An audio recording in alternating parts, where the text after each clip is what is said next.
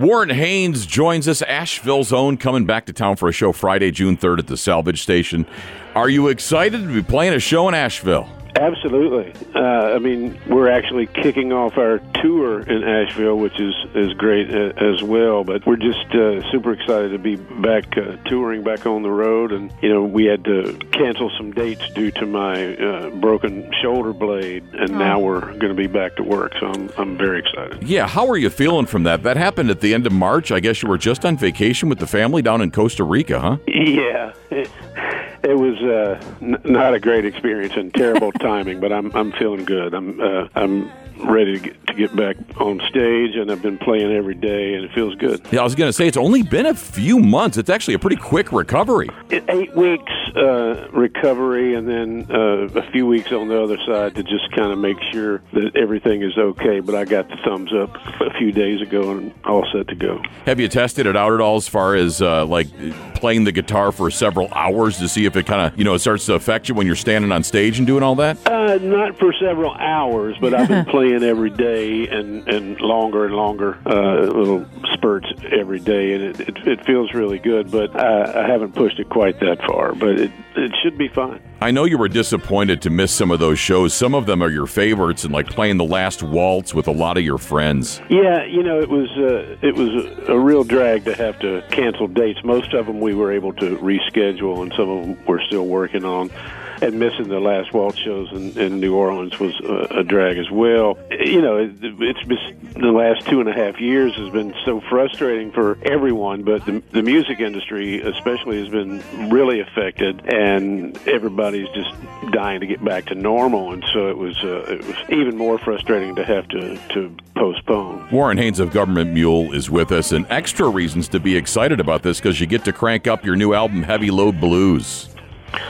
Well, we're excited to be playing a lot of the stuff from the new record, from the Heavy Load Blues record, which is our first blues record, so to speak. But also I feel like it's been so long since we've played that we need to do a little bit of everything, and we kind of have license to do whatever feels good. Normally when we go back to a town, we look and see what we played the time before and make sure that the show is completely different from that. But at this point, it's been long enough to where I think we can just play whatever we want.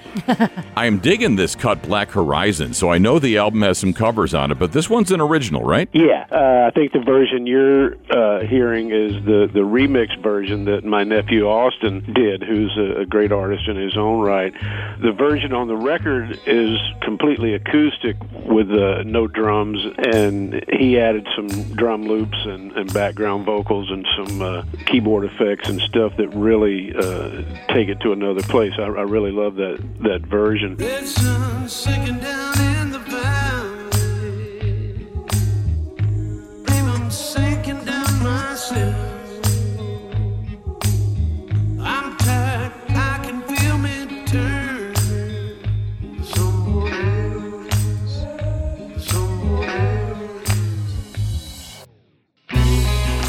New day, dawning on the black horizon.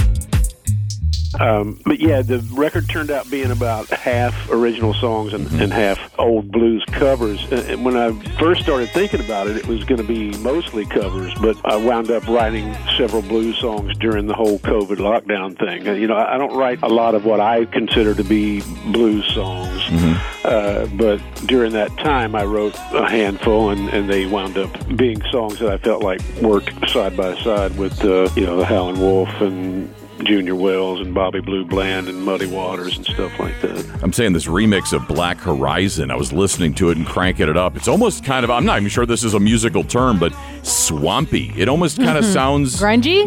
Really dirty, man, and filthy in a good way. Yeah. I'll take that as a compliment. I've always been a fan of remixes, so I enjoyed it. I love the treatment that he gave it. Yeah, it's really cool. And it takes the song to another place. It's funny, when I wrote it on acoustic guitar, and I thought, well, it's going to be really cool to keep it acoustic. And so when we got into the studio, you never know. Things could change. It could have turned into an electric song, but I was glad that it didn't.